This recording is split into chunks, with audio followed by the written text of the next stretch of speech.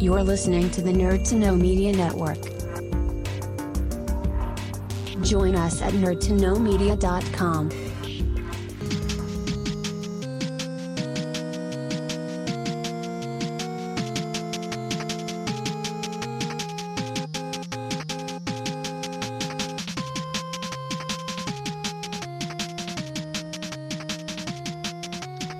Hello and welcome to the Game Corner. Before we get to our special guests, we just have a few little disclaimers to get out of the way. The Game Corner now has its own Facebook page and Instagram, so you can find them online, and if you want to appear on the show, you can contact them directly, as well as following the original Nerd to Know Media page. I would also like to thank the lovely people at Tabletop Cork for appearing on our show this week. They have some lovely recommendations for both advanced board game players and for families. You can now find that on the Facebook page. A quick little disclaimer for families who may be listening to this episode. There is a little bit of swearing in the first half, so if that's something that's an issue, then this episode might be the one to skip. But if you stick around, we do have two fantastic guests on. We have Keith Byrne, who not only did the artwork for this show, but is also the character designer on Danger Mouse. So he's certainly a bit of a celebrity on this channel, and he's got a lot of interesting things to say about the gaming industry.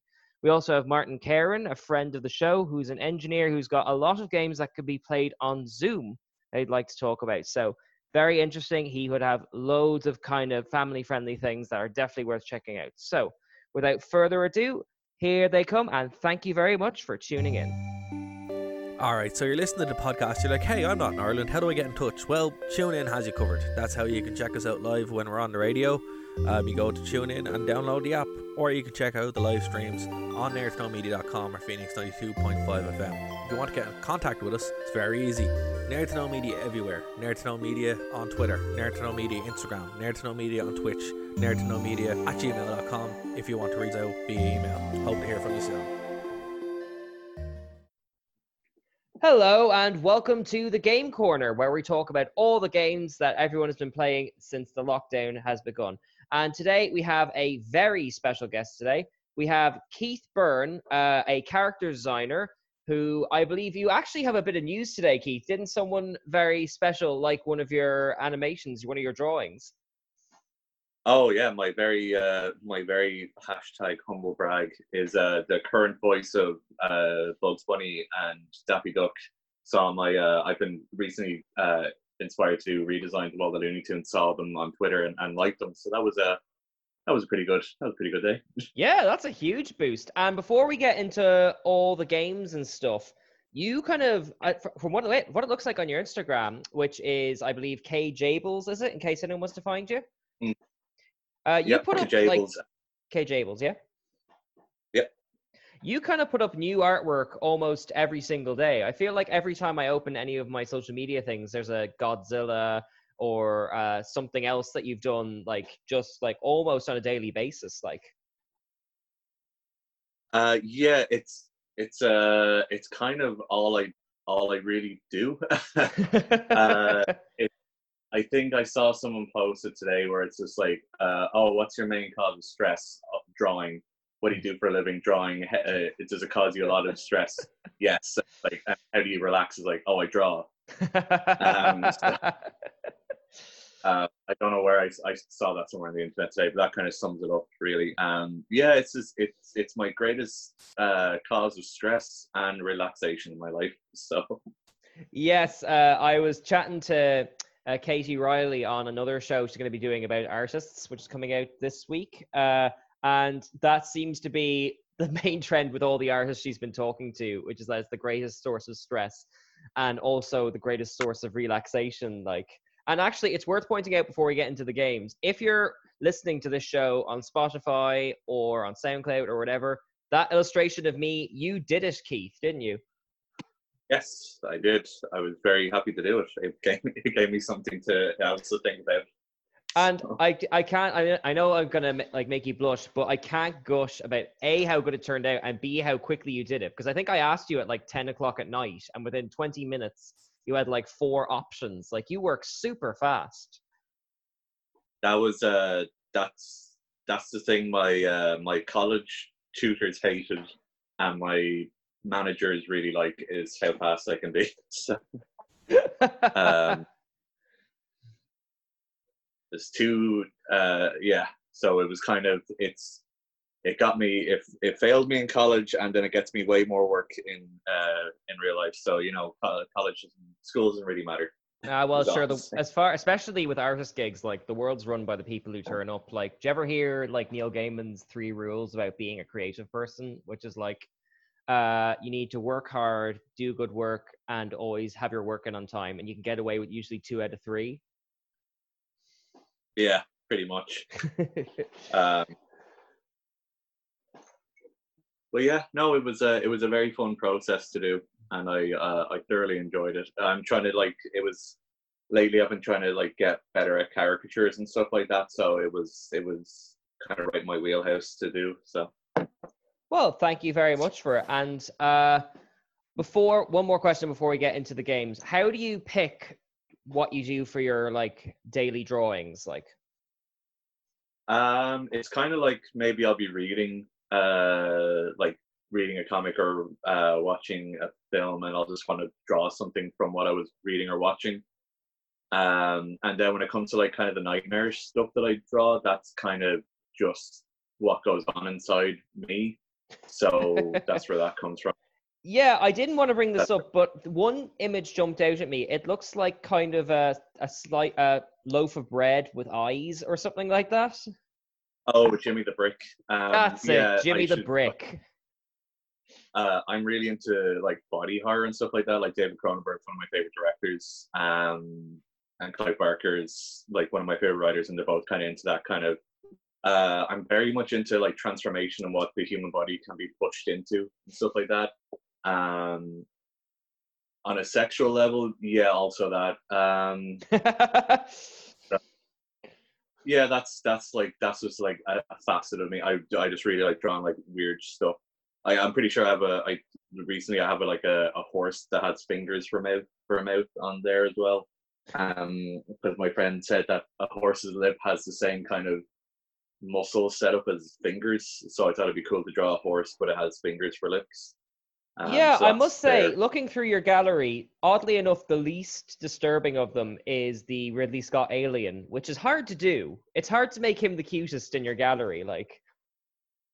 Oh, I'm a big fan of making like horrific things pudgy and cute. That's a thing I like to do. So you like to make horrific things cute and then cute things terrifying? Yeah, to be honest, it's I don't know. Like I said, it's there's probably some sort of pseudo psychological sexual thing into it, but yeah. Well, that kind of leads nicely into the games you want to talk about. So you're a gamer. What have you been? I know I appreciate you're still working, but what have you been playing since all of this began? My main thing is I'm playing games about horrific plagues, viruses, and pandemics because it makes me feel like, well, it could be a lot worse. What we're going through here now. So I'm currently on my, I want to say 6th or 7th replay of Resi 4. I'm also playing Zombie Army, which is a very good game by Rebellion. It's basically third person Left 4 Dead. I don't know if it's a 5 anymore. It was a 5 on PSN if people want it, because I highly recommend it. It uses the Elite Sniper engine. It's like their COD Zombies for their series. And I was playing a lot of Dying Light because that was on sale as well. I just kind of picked it up because I'd always wanted to try it. And that's, I don't know if you've heard the game series Dead Island. I actually haven't, no. Oh, okay. Well, Dead Island was like, it had like this amazing, like beautiful trailer. And it was supposed to be set in like a resort island just as a zombie kind of virus hits. And like you were kind of scavenging your way first person style to like get out of it. And the trailer is gorgeous. And it's like, actually the trailers for both games are like ridiculously good. And I really wish they put as much effort into the trailers, into the games as they did for the trailers. Well, I think that's kind of the norm in the game industry, unfortunately.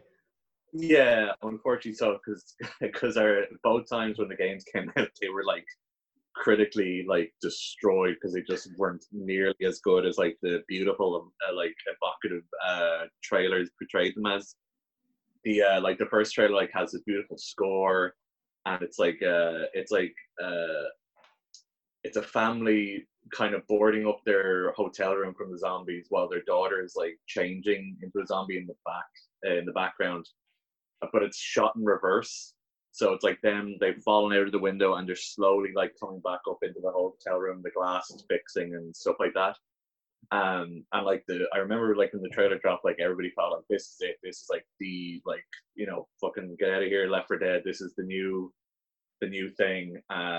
And it just wasn't. Like I think it came out and no one...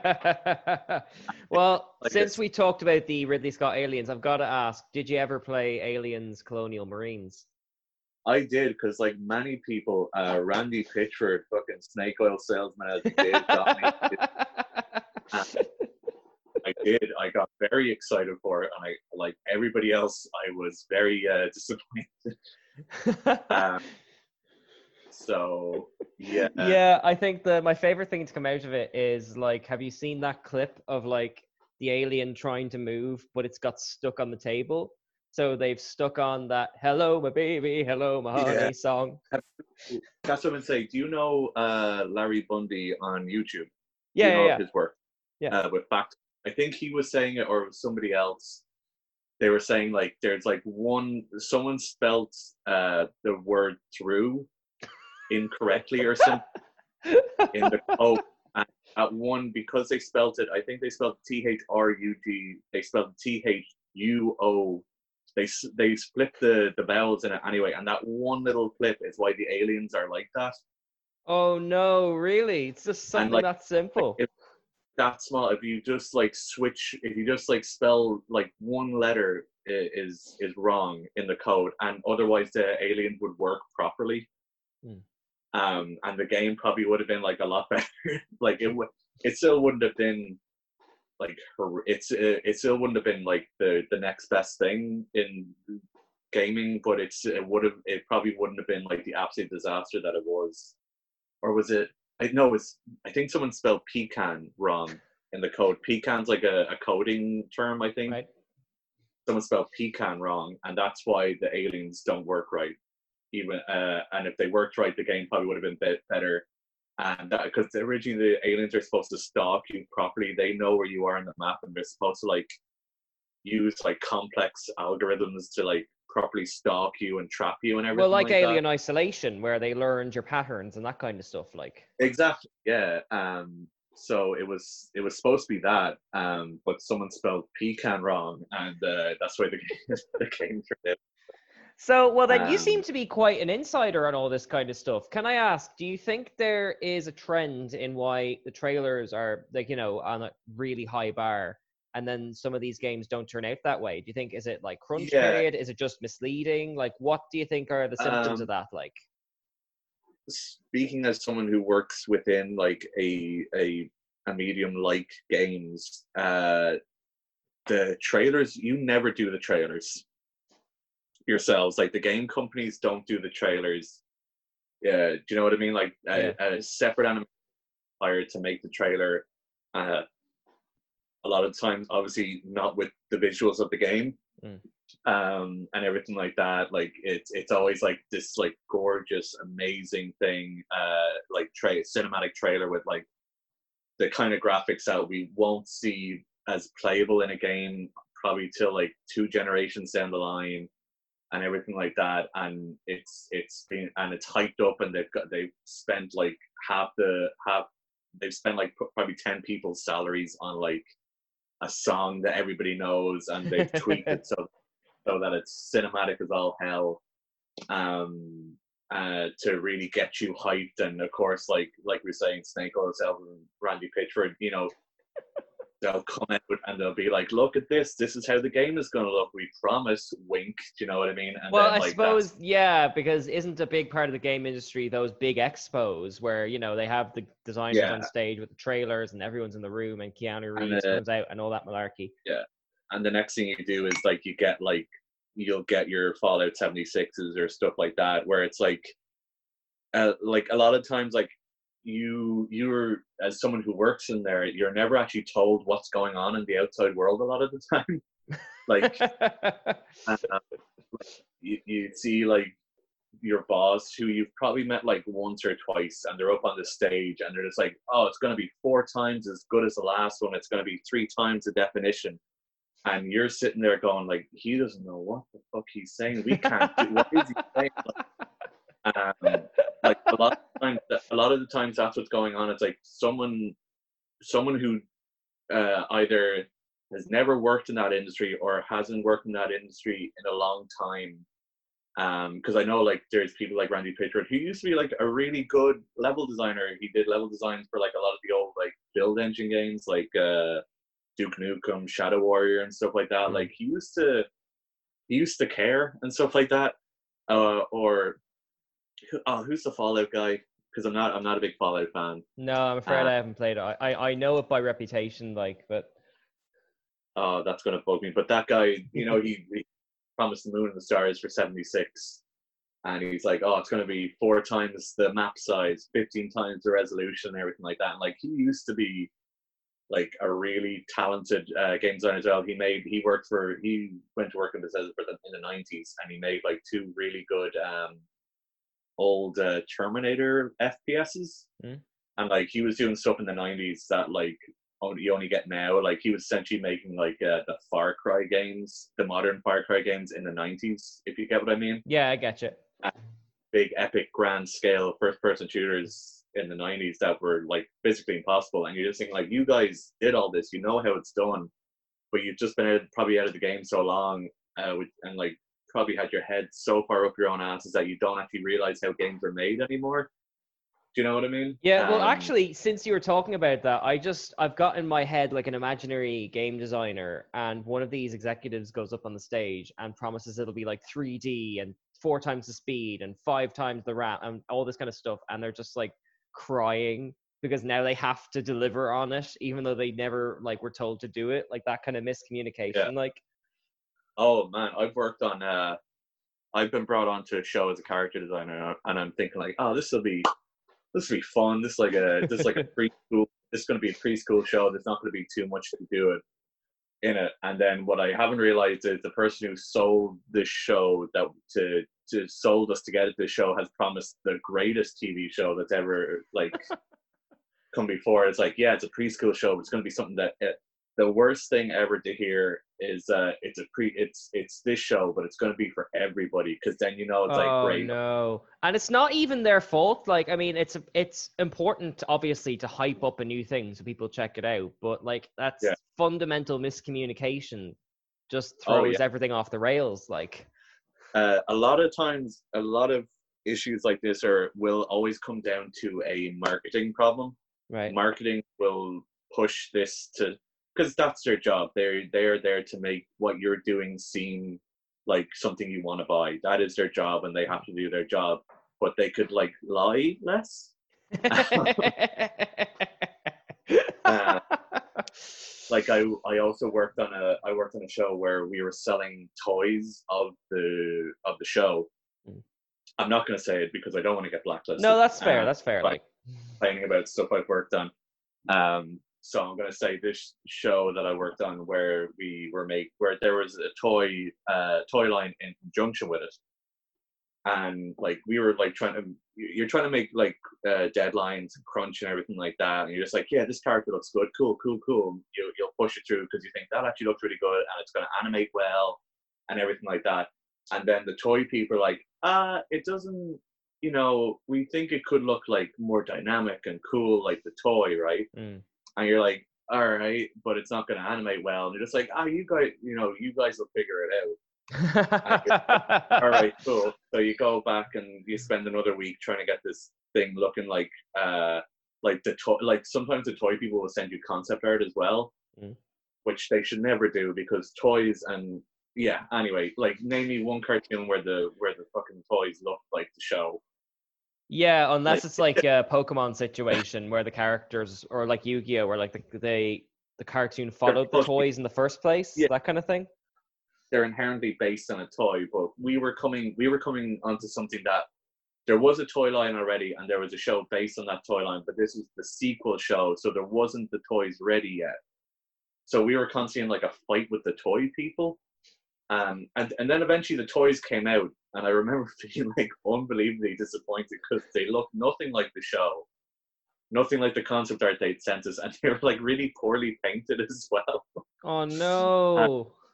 Being like really angry because I was just like the amount of arguments I had to have, the amount of times where I was just told to like just do what the toy people want, and like I was like, oh, this is what I get for this. It's like like this. You've got to send me a photo of these things off the air. I'm Yeah. dying to see. I hate to break up your flow, but we actually only have 7 minutes left, because my that's what goodness, happens when you can start talking about, I suppose, Randy Pitchford. But I want to ask, you mentioned something really interesting just before we started recording, which is that Yes. in these troubled times, you find zombie games really relaxing, like your Resident Evils and that kind of stuff. Yeah. Why is that? It's to do with my anxiety and stuff like that. Like I suffer like a lot of people with a lot of anxiety. I take Lexapro and my Xanax and stuff like that to keep me functional. And like with situations like this, it's kind of like you're, for instance, with the current pandemic going on, I already was very clean with washing my hands and everything like that, and this was kind of like, it was like the best worst case scenario where I was like, I'm right. I knew I was right this whole time. I didn't want to be right this whole time. So, it's a bittersweet vindication. Like, yeah. I had this eerie calm about me where I was just like, well, I kind of suspected this was coming because my brain hates me. It's like, do you ever see Father Ted when he's afraid of flying, and then he actually gets really calm when the plane starts crashing? Is that kind of thing? Yeah. You've prepared for something for so long that when it finally happens, you're just kind of like, oh, like that. Like, Father Ted is like the perfect example of how anxiety sufferers are feeling during this pandemic. That's why we're not out in the streets like idiots protesting to get outside. But yeah, what to get with the games was they fill you with a calm because, you know, like, well, it's not this. Do you know what I mean? Yeah, it is truly awful. But your day-to-day life isn't over. Do you know what I mean? We're not like scavenging or killing each other for food or anything like that, like you are in these games. Or do you know what I mean? This isn't like the complete end of the world. This is just a very horrific, terrible thing and it will pass. We will get this vaccine and everything like that. And for the most part, it can be avoided through just being careful, and stuff like that. Like, no, I don't mean to diminish the death toll, because death toll is horrendous. It is truly horrific, and it is, you know, when you're watching news, it's very scary because you're just like, there are so many like innocent people dying. Like a cousin of mine passed away from it. He was in his late 70s, and I'm very sorry to hear that. No, like unfortunately it happened, but you know, like through no fault of his own. Like, even though he was a very old man, he had dementia, he was still like taking care of himself with this. He was washing his hands, he wasn't going outside and everything like that. He just somehow it got to him. Do you know what I mean? Yeah. But you know, and as horrific as all this is, you know, there isn't like, you know, there aren't like, the coronavirus isn't causing you to come back to life and require the flesh for the flesh of the living. Well, that's actually what I wanted to get onto, because like when most people play games, it's in the escapist fiction. They want to leave stress behind in their life and do something more relaxing. Animal Crossing is probably like the peak of that. You seem to be doing the opposite. You're engaging in more stressful situations, so your real life is calmer. I do have Animal Crossing as well, and that does actually help a lot. I was one of those people that like pre-ordered Doom and Animal Crossing on the same day. Please tell me someone's modded those two games together. Oh, they definitely have. I've seen plenty, because it kind of filled the two sides of my personality very well to have those two games. But yeah, it's this kind of thing where it's just like, and there's also like a significant amount of hope even in these very awful games. At the end of every Resident Evil, they escape and there's a cure or something. Do you know what I mean? It's like Resident Evil is ultimately about hope, because you get away from this awful situation. Yeah, the Umbrella Corporation are still inventing like horrific bioweapons, and they're going to keep doing it because they're idiots, and it doesn't really make a lot of sense when you think about it. But yeah, but at the end of the day, they're still stopped. The same with the zombie army games. I mean, like you're killing Nazi zombies, so that's pretty cathartic. The Dying Light game is like, it's literally about you. You're like a CIA agent sent in to get to get like notes on a vaccine out, and but it turns out like the people you're working for are really dodgy, and there's like a crime lord that's kind of taken over the city that's been infected, and you kind of do away with the two of them. And you're left there with like the survivors that are just the good people that are stuck in this shitty situation, and you're helping them out, and ultimately you get out of it. And I think like, yeah, I'm escaping to like a world that's like actively worse, but there's also this like, well, each of these things are like total world-ending scenarios that have like managed to be dealt with as well. So I think it also gives you hope that like, oh well, if a zombie apocalypse can literally be averted, then this can be as well. I see. So you kind of find a source of hope within the bleakness of these games.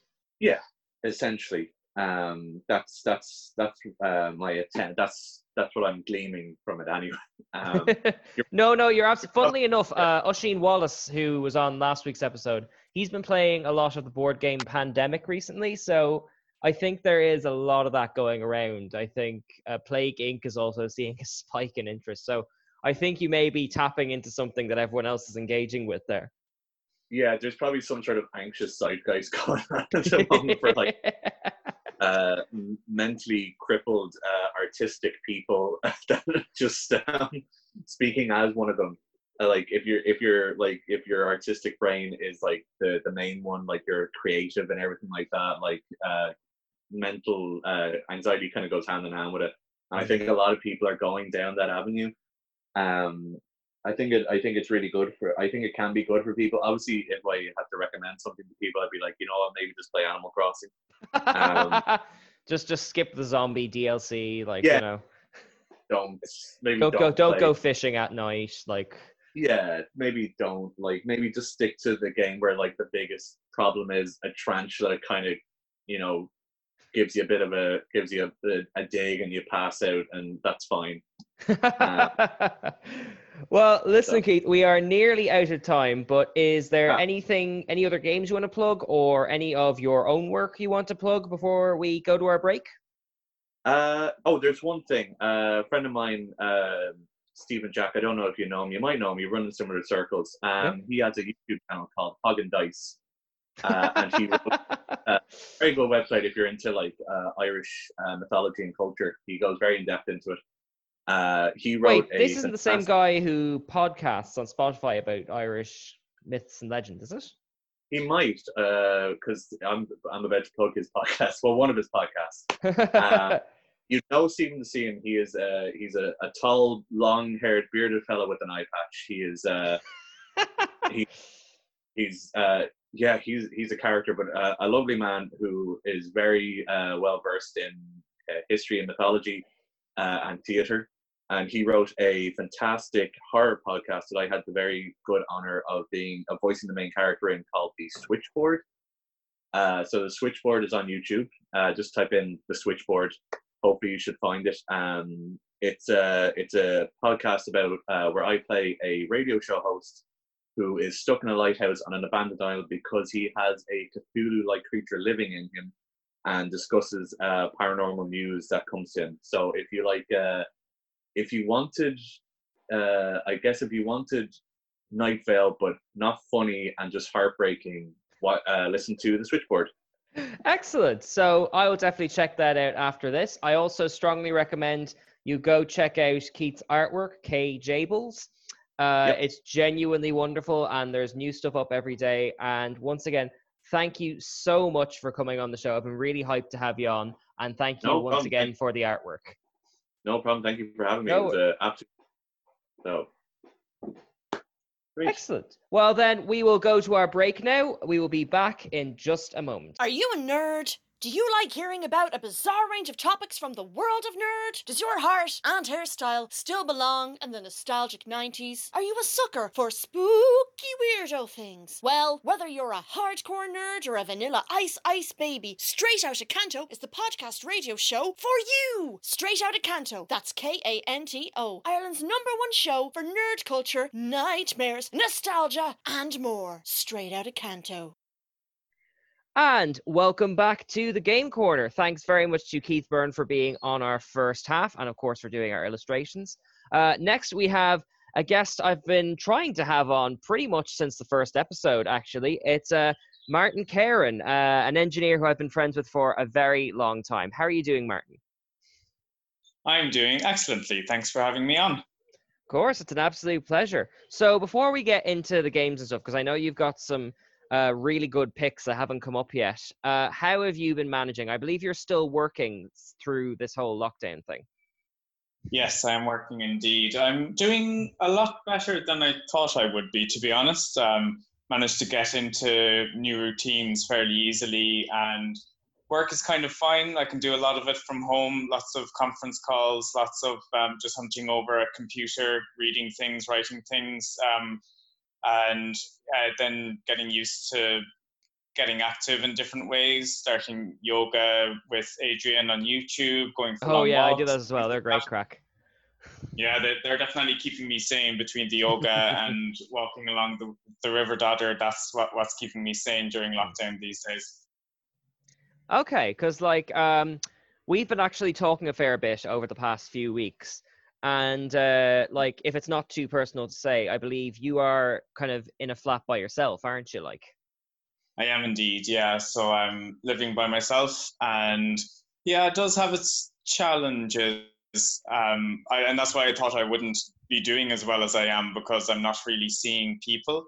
But I'm supplementing not seeing people in person with a lot of video calls. So myself and yourself have our weekly video call now, which is really nice. And I have lots of calls with, I'm in a choir in Dublin called Lake Tari Vocal Ensemble, that we do a choir rehearsal every Tuesday. So it's great seeing loads of people's faces there and getting a bit of use out of my voice, and feels like a bit of normality in weird times. And also have calls with some of my friends on Saturday nights as well, where we play games and have drinks and generally have chats. So they've been very helpful when I haven't been able to see people in person. Okay, and I appreciate that this is called the Game Corner, but it sounds like games and video games aren't your go-to thing for kind of keeping you occupied when you're not working. Is there anything else that you've been kind of investing in or over the past few weeks? Yeah, so I do have some gaming stuff here, but it's a bit limited. Normally I would have been a big PlayStation player, but all I've got in Dublin at the moment is a Nintendo Wii. I've got a DS and the NES Classic as well, with the 30 inbuilt games. But they're not really my go-to normally. I would have been more on PlayStation stuff. So a lot of what I've been doing is getting into the kind of what I've been calling the quarantine culture stuff. So things on Netflix like Tiger King and Unorthodox and all this stuff that have come out lately.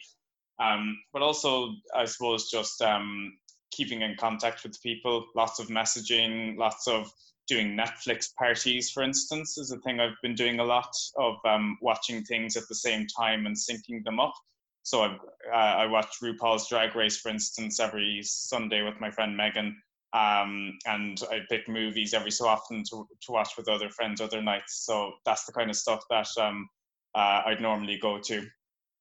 Okay, and do you, this is more of a personal question, but do you find that you're actually reaching out to people more since the lockdown, as opposed to when you just did your 5 days a week and kind of the weekends and all that kind of stuff, or is it about the same? Yeah, it's a funny one. I feel like I'm maybe reaching out a little bit more, but more importantly is kind of the perception, and kind of there's no pressure really to go out and do anything. So we talk quite often. I've often got problems with anxiety, And I'm realizing a lot now, even though I'm not really seeing people, which is normally the thing that helps, the fact of having everything, the whole context has changed where you can't go out and you no longer have pressure to go here, do this, do that, try and do, the whole city of Dublin is available. You could do anything you want normally, and that's a lot of pressure and can make you feel a bit anxious about what to do and how to reach out to people. Whereas now everything is just stay inside and keep yourself occupied, get a bit active and reach out to people. And now that I've got a routine of the particular people that I talk to very regularly, it's taken a lot of pressure off, and it's actually made my anxiety feel a lot better. So yeah, it's kind of funny where I have reached out to people, but I think it's really the routine that's been of the regular people I talk to that's taken pressure off, and that is really helping with that kind of side of things. I'll tell you the most peculiar thing, because in the first half of this show, behind the scenes, I recorded this yesterday, Keith was telling me that he also kind of wobbles around anxiety, and that he's actually been playing a lot of end of the world, a zombie game type things to cope with it, because if he's stressed out in the game, his real life is much more peaceful. Is your kind of routine kind of acting in a similar way that you've cultivated for yourself, or? I feel like it's almost kind of doubling down into the new context and feeling and perceiving things as being happy in there. So it's not quite like that, where that sounds like quite a cathartic thing. And actually some things have been quite cathartic, like if you put on a really sad movie, like when I was watching a series, Unorthodox, about a woman who left the Hasidic Jew community in Williamsburg, New York. There's some very emotional parts of it, and you get a good cry on with it, and you feel really good afterwards, just kind of purging the emotions. So that's quite positive. But I think for me, a lot of it is just about knowing I can't go out. I can only get in contact with so many people by Zoom and by all of these different things during a day. So let's just enjoy my time on my own. Let's turn off the phone for a while, go for a 3-hour walk, just feel really nice with being by myself. So it's kind of changing the perspective and feeling positive about being isolated and taking joy in the things that you can only find joy in when you're isolated is kind of what's been helping me. Okay, well, I mean, you're already ahead of me, because I couldn't turn off my phone for 2 or 3 hours. Yeah. Right, well, on that note then, I believe you've got 2 or 3 games that you wanted to talk with us on the air. So one is actually using Zoom itself. So why don't you take us through that? Sure. So there's a group of friends that I play games with and just generally have chats with and drinks on a Saturday night, which has been a really nice part of my routine. So we, normally just started off doing bits of chats and stuff. And then after a while, we started saying, you know what, let's start playing a few games, just simple ones on Zoom. So we'd do things like Pictionary, which is very easy to do on Zoom because there's a share whiteboard function. So you can play those kind of ones quite easy. And can I just ask before you go any further, are you talking about using a solid whiteboard, or are we talking like something kind of on a website or something like that? No, it's actually a function on Zoom itself. So okay. I use Zoom on my phone, so it's down the bottom for me, but it might be up the top on a laptop where there's a general share function. And when you click into that, you can share what looks like just a blank thing. And it's kind of like Microsoft Paint in a way. Oh, okay. You can start drawing things. So it's kind of handy. You can say, if I was to give you something to draw for the group to guess, I could just private message you on Zoom. And then you'd have to try and draw something and get everyone else to guess it.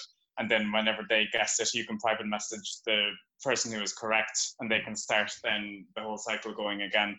So that was what we were playing a lot at the start. But then one of my friends, Rachel, who's kind of more finger on the pulse of things games-wise, came up with this idea of doing a murder mystery game. Right. So what she had found was there's this game from the website murdermysterygames.co.uk called Murder in the Red Room. So this is a murder mystery game that's been actually tailor-made for online and for Zoom and House Party and all of these apps, that is tailor-made for those for that situation. And a lot on their website, when you go on to look about it, it kind of brings up around it is kind of for the current situation of COVID and all that sort of stuff. But they've got other games as well that might, could be possibly tailored to suit. So basically it's a murder mystery game for groups of between 8 and 20 people. And normally between 8 and 14 can play, and you can have extra that might just be observers that would try and figure out who was the murderer and accuse them. So it's largely kind of a scripted game. So when you purchase it, and actually one thing that's quite interesting about it that they mention about the whole COVID situation is the website, you buy it from the website, and the structure they have for this particular game is that you can pay kind of whatever you can afford. So they normally the games go for around €20, but here they allow you to buy it for 5, 10, 15, 20, up to €50, depending on how much you want to contribute or how much you can afford. So that's a pretty interesting model for doing it in these times. And what you get out of it is a lot of PDFs, basically. So there would be one person who would lead the game, and they would get all of the PDFs, which would include all of the scripts for all the characters and also the solution script as well, and kind of a thing to keep track of what should be happening as the game goes along. So then they would find who in the friend group who's going to be on the call would play which character, and send them the PDF of their particular character and their scripts.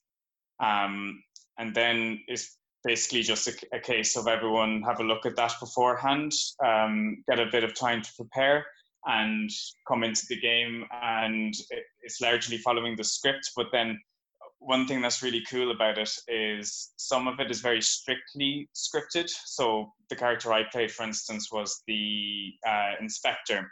So obviously being the person who was interrogating everyone, you'd be talking quite a lot.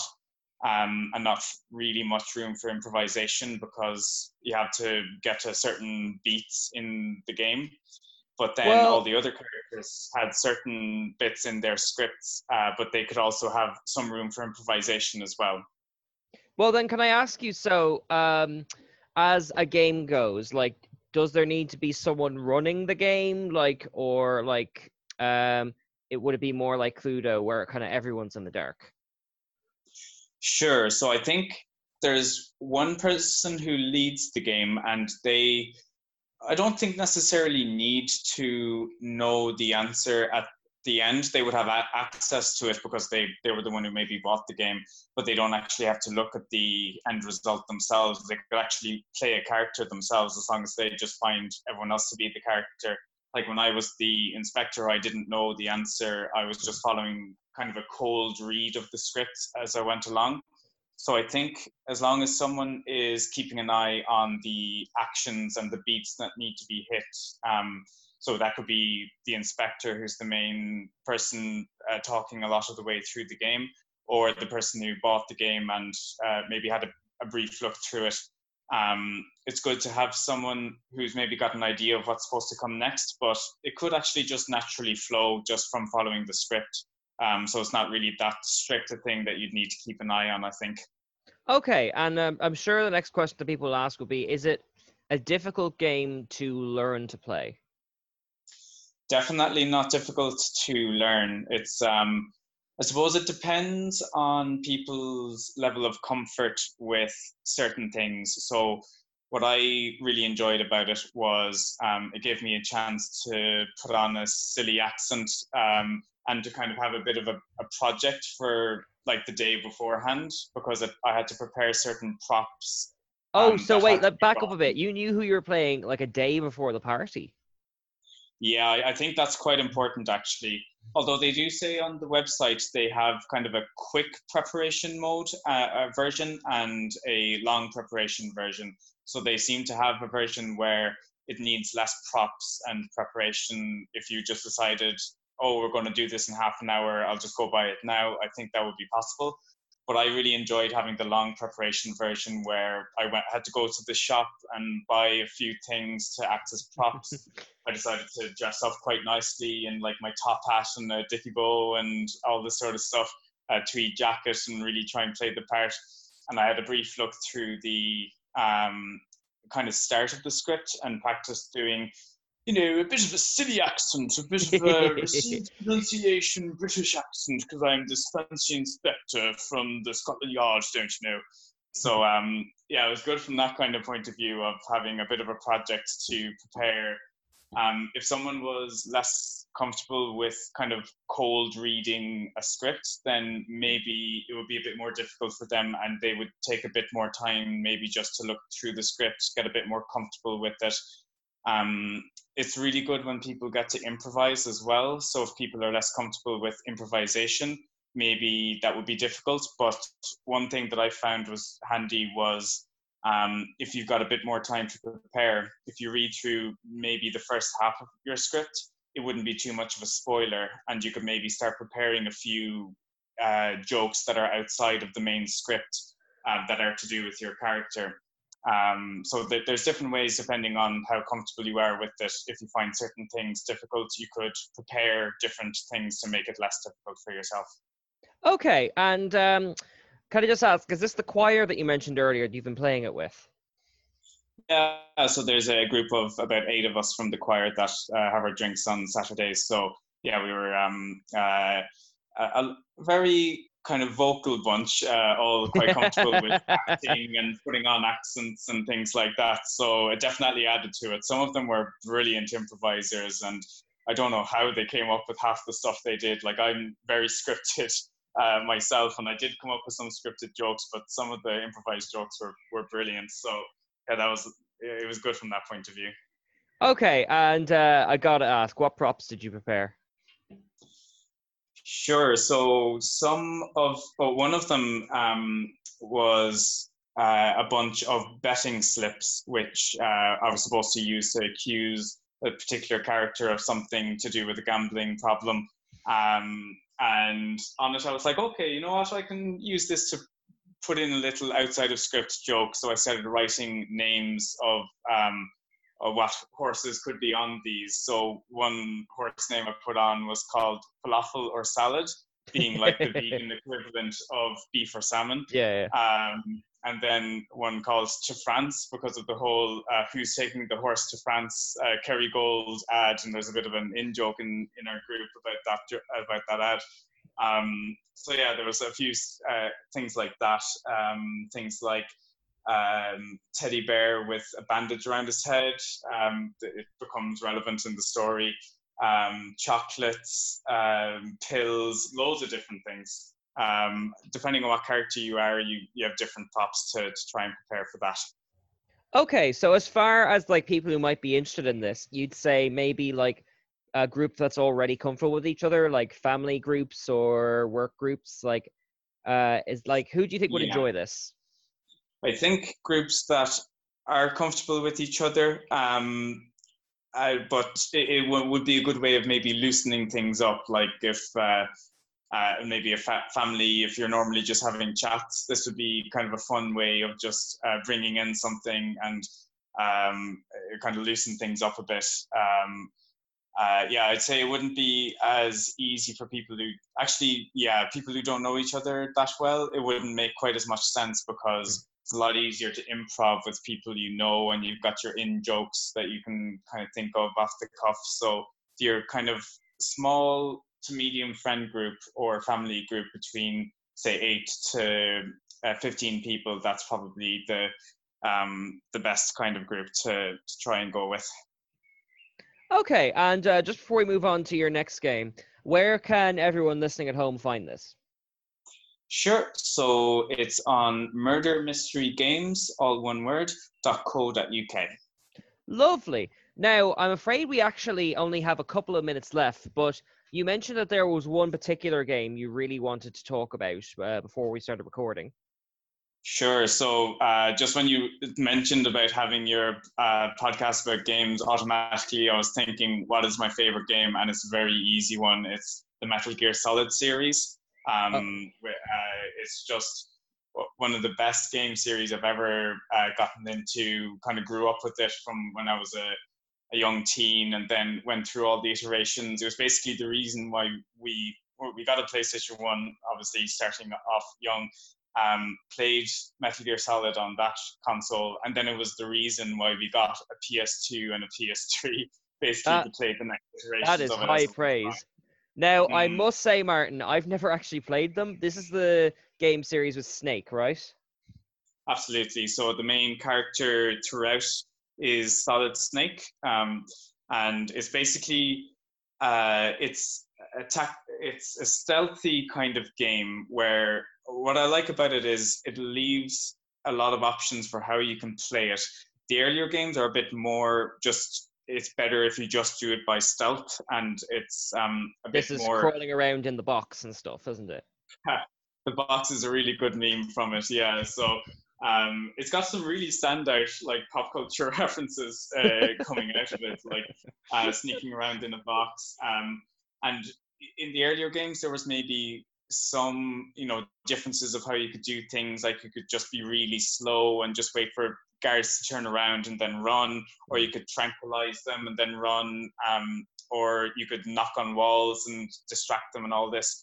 But as the games progressed into, better technology, more scope for bigger worlds and all that, they gave you a lot more choice in how you could go about things, to the point where you didn't necessarily need to be that stealthy. You could go in a bit more guns blazing, but it's kind of like pros and cons. Like the pro of being stealthy is, you get through it a bit easier, less damage to yourself. You might get certain perks at the end of the game for having done it without any kills. But then the cons that it takes a lot longer, because the enemies are getting better and better with artificial intelligence over time, over the iterations of the game. But then the pros of going in all guns blazing, you get to use really cool weapons. It's a bit more satisfying immediately. But then particular games, like for instance, the fourth iteration of the game series on PlayStation 3, Guns of the Patriots was the subtitle. It had a thing where it had a stress meter. So as you were going in guns blazing, you might get through a bit quicker and a bit easier, but your stress levels will go up. And if your stress levels went too high, it would impact you in the game, to the point where you might actually just stop working altogether, and you end up like getting sick, and you can't actually move, even though you're trying to move. Just your character is too stressed out and can't actually move anymore. So it's really clever with some of the choices it allowed you to do, and kind of some fourth wall breaking in the pros and cons of how you went about the game. Okay, because wow, getting an entire console for a game like series, that's a big ask. Like I think only Zelda I've heard of people doing that for. But one question I want to point on. That's the reason why I've got a Wii, yeah. Oh, there you go. But one question I want to ask is, usually when I get to like a stealth bit of a game, it's the bit I really hate and just want to get through as quickly as possible. Why is it appealing in the Metal Gear games?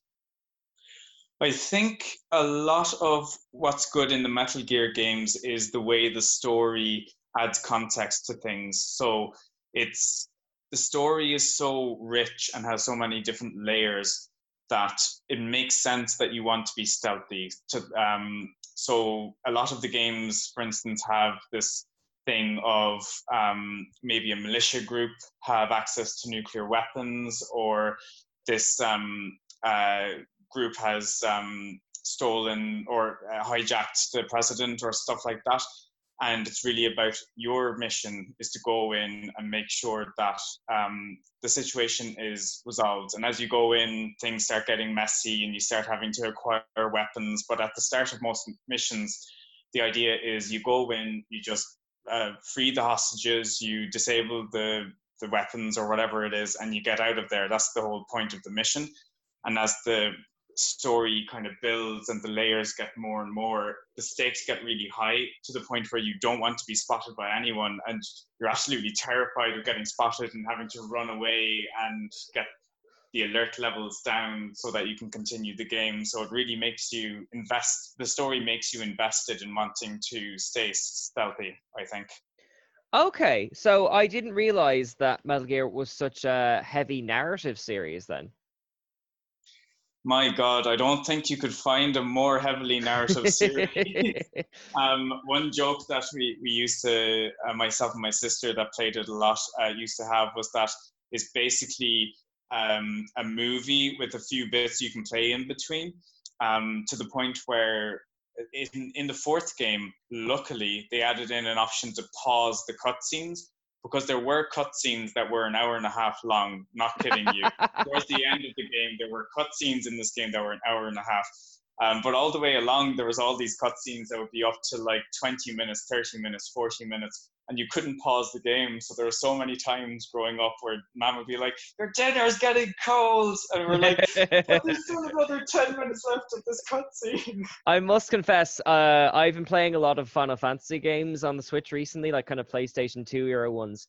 And it's funny, the shift between playing it on a TV as opposed to a handheld thing is you're more acutely aware of how long the scenes are and how little you are mashing buttons. Do you know what I mean?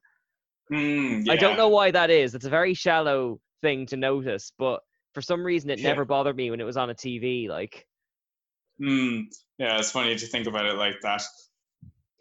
Well, we are just in our last 2 or 3 minutes, but there was also a game that piqued my curiosity, which was, you said, Beyond Good and Evil. I'd seen the trailers for these growing up on the TV, but I've never actually played it. What do you find appealing about it? Sure. So this is a game I'm hoping to finish during the rest of lockdown. I started it maybe 3 years ago at this stage, and I just never got around to finishing it. It's really enjoyable. It's kind of an animate. It's an interesting one where it's a different world. It's got a female protagonist who's very kind of action oriented, is able to do lots of fighting, but also a lot of the story is about it's kind of like she's a journalist and she's finding out information about all the wrongdoings of the government in this different world. And this world is so different to the point of all the other characters around you. Pretty much there's a few humans, but most of them are anthropomorphized. Is that the right way of saying the word? Yeah. Animals. So your best friend is a pig, in the sense of the word that he is a pig, but he's actually a lovely guy. And you're friends with goats, goat people, and all this sort of stuff. And it's again a kind of a rich story because you're kind of delving into government mismanagement and you're going into all these different sections to try and take pictures to prove certain things. There's a little bit of stealth going on. There's a little bit of action going on. Yeah, it's. I think I've only gotten a quarter of the way through it, but it's been such an enjoyable story that makes me want to go back and really see it through. Like I want to know what the end of the story is, let alone the actual gameplay being very enjoyable as well. And lots of kind of mini games as well, where you're trying to chase people down, a kind of like a car chase thing, and you get extra bonuses by doing all these mini games. But it's one of those where it's got a good narrative, linear through story, and there's only a little bit of deviation into the mini games. You don't get too lost in it like you would with the likes of Zelda quests or Skyrim quests. It's like you've got a very straight and narrow and little bits where you can delve in and out of it for fun as well. Okay, so if we can kind of find a through line through all these games, you seem to be drawn to games, be they the Zoom games or the video games or whatever, that have a really immersive story you can kind of get your teeth into then. Absolutely, yeah. I mean, and as well, it's nice having a bit of choice in how you can go about things, but I do like the idea of a very linear, straight through story, but that there's maybe some branches you can come at it from different angles, find out new things, but that there's kind of a start and an end. So I'm not really a sandbox kind of game person in that sense, but I do like there is a start, there is an end, but exactly how you get there, there's a few different variations in how you can do it, and that, you know, helps you with replay and helps you enjoy it, and like you make the game your own. So you know the story is rich and you're going to get there and it's going to be a good payoff, but you've made it your way of getting there as well. Okay, so like enough kind of options and diversity that you can feel like you are kind of controlling the game, but not so much that like you just get lost in the middle of a desert or something like. Yeah, exactly. And I think as well, having, say, music that's quite immersive, that really helps as well. So I've got an immersive game story and you add in music that really adds to it. Like the Metal Gear Solid games have such brilliant music in it, that it's like I'd listen to it on soundtracks going for walks and stuff. It's brilliant. And actually one little Easter egg, at the end of the first Metal Gear Solid game, there's a song that's actually sung Os Gaeilge in Irish. Oh. I remember when myself and my sister came across it, we said, why is there a song in the Irish language at the end of this thing? It was translated by Bláthnaid Ní Chafaigh, who was on RTE of the years, by a song written by a Japanese composer, but basically translated into Irish. And yeah, it's got like brilliant little Easter eggs and brilliant music like that. Okay. All right. So we are just out of time, Martin. Is there anything you want to say on the air before we wrap? No, that's great. Thanks very much for having me on, Cian. Oh, of course. You're welcome on anytime. Excellent. Okay. So thank you very much, Martin Cairn, for your recommendations, and to Keith Burt in our first half as well.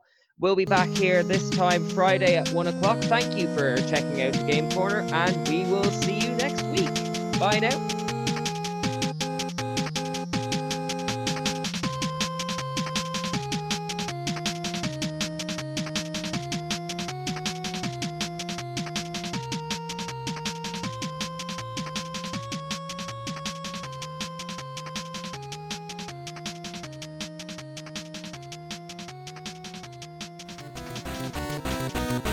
Thank you for listening to a Nerd to Know Media production.